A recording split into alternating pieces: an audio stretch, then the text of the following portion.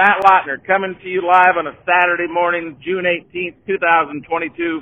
And I got a guy from western Nebraska that I admire on a daily basis. And your range of topics that you speak about from day to day can be from one end of the spectrum to the other. This morning, what piqued my interest was your comment about everybody seems to be bitching about gas prices, and I was one of those people bitching yesterday because I drove from Adel, Iowa to Michigan. Anyways, it was $5.60 a gallon in Iowa, close to home. And as I got closer to that liberal, loving nation of Chicago, I paid $6.30, I believe, for diesel in the old truck. And that felt really, really good. Not really, but anyways. After you get by the initial sticker shock of paying $6 for fuel or more, it really pisses a guy off that you can only put in 20 or 25 gallons because your debit card usually has like $125 or $150 limit. So FJB, let's go, Brandon. Yeah. So to get your interview started, John, we're going to read your Facebook post, then we'll have some interaction about it. You understand the real world, and you're not afraid to speak it. There's a lot of people that understand the real world. There's a lot of people that just don't have the balls. So I'm going to read this, and we're going to have some back and forth. I got it. This is John O'Day, 24 minutes ago on Facebook. It's 10:20 in the a.m. I got to admit, I watch everyone lose their shit over big oil making big money and costing the average consumer $2,000 per year. It is almost comical to us cow guys. Big businesses on both the supply side and on the sales side have been hosing us for years to the tune of tens of thousands per producer per year, and no one has batted an eye. There's probably never been a truer statement made. So, just give me your thoughts, and how do we fix it? Well, first thing we've got to do is we've got to take the product out of the big business's hands. I mean, it's plain and simple, and I'm gonna wave my own flag right now. I've been all over the country speaking to producer groups about direct marketing. We sell all of our calf crop and then some direct to consumers. And that's our first step. It's not going to fix it all, but that's our first step, is to actually limit the opportunities for getting screwed. Limit the opportunities. For them big businesses to stick their greasy mitts on your product. Exactly. And to me, it doesn't matter whether it's selling 2 head or whether it's selling 20 head or selling 200 head or selling 2,000 head direct to consumer. It all helps. If every cowman in the United States took 5 head and sold them direct to consumer, that would pull 10% of the U.S. beef production away from the big 4. But it was amazing to me. Last year, it figured out that 3,200 head per day were processed and sold to consumers through small packing houses than what was done the year before. So there's a movement afoot. It's just that we need to keep hammering on it and keep the throttle down and keep trying and educating people. How much extra do you make per head? We go and we try and base a little bit over the top meat bid, and we keep our bid at a certain level for a certain amount of time, usually 3 to 4 months we price our product out at. And then our retail side, we do a retail business as well. So in all fairness and honesty, our meat business is more about getting to educate consumers.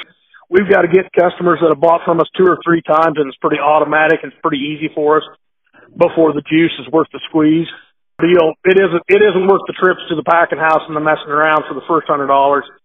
But once we get these people that are buying every year, every 6 months, then we know we're getting paid for our time then. And what we've found out, what we've learned in our years of doing this direct to consumer deal, the beef that Cargill or JBS or IBP or National wants versus what the consumer wants are 2 different beasts.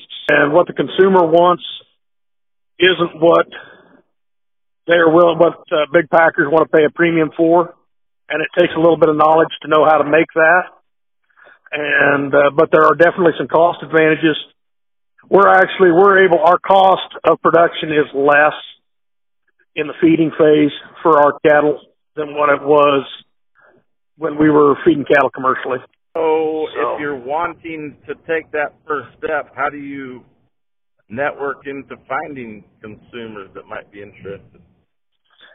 It isn't very hard. If you've got a cousin, a church, anything like that, we do a lot of networking. In fact, we ship, I've got a brother that's in the housing business in, Washington State, and we ship beef out there twice a year, do it personally. I've got the unique situation here that we get into urban areas with our product because we've got more people that have left our home county and live someplace else than what we do in our home county.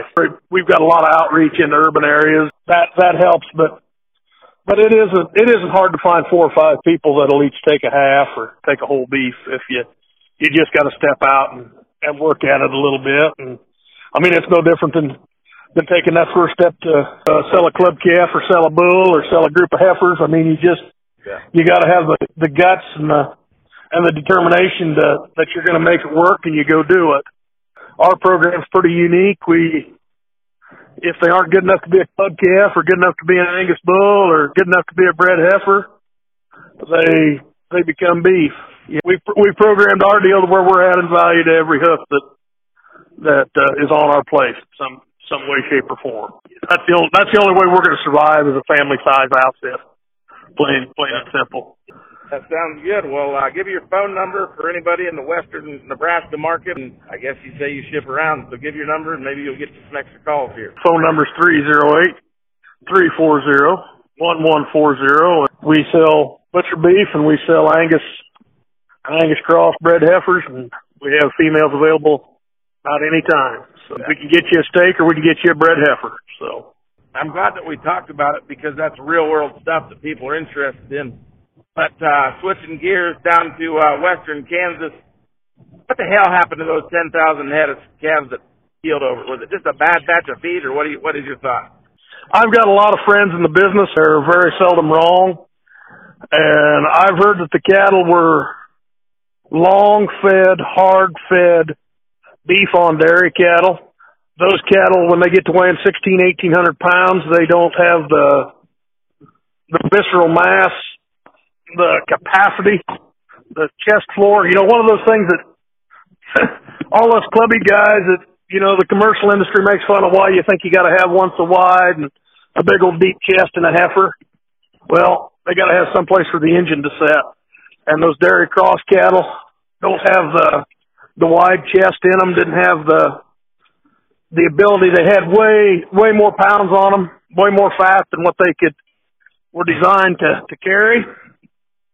And they didn't have the lung capacity and the heart capacity to help them when it got hot. The reason why the heat tolerant Brahma cattle don't have extreme early growth is to tolerate heat. You've got to be light muscled, and you've got to be a lot of surface area per pound of animal. And those beef on dairy cattle were carrying more muscle and more fat than what their guts and their frame could handle. Like a fat kid eating cake, they just couldn't handle the heat.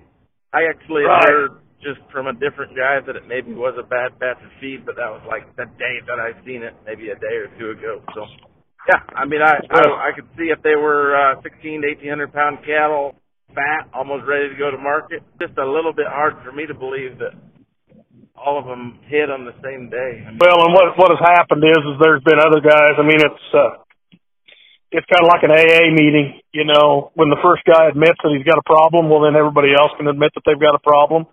And there's probably 5 times as many cattle down in that area that died that same couple of day span as what is shown on that one video. They just got that one TikTok video that makes it look real extreme for sure.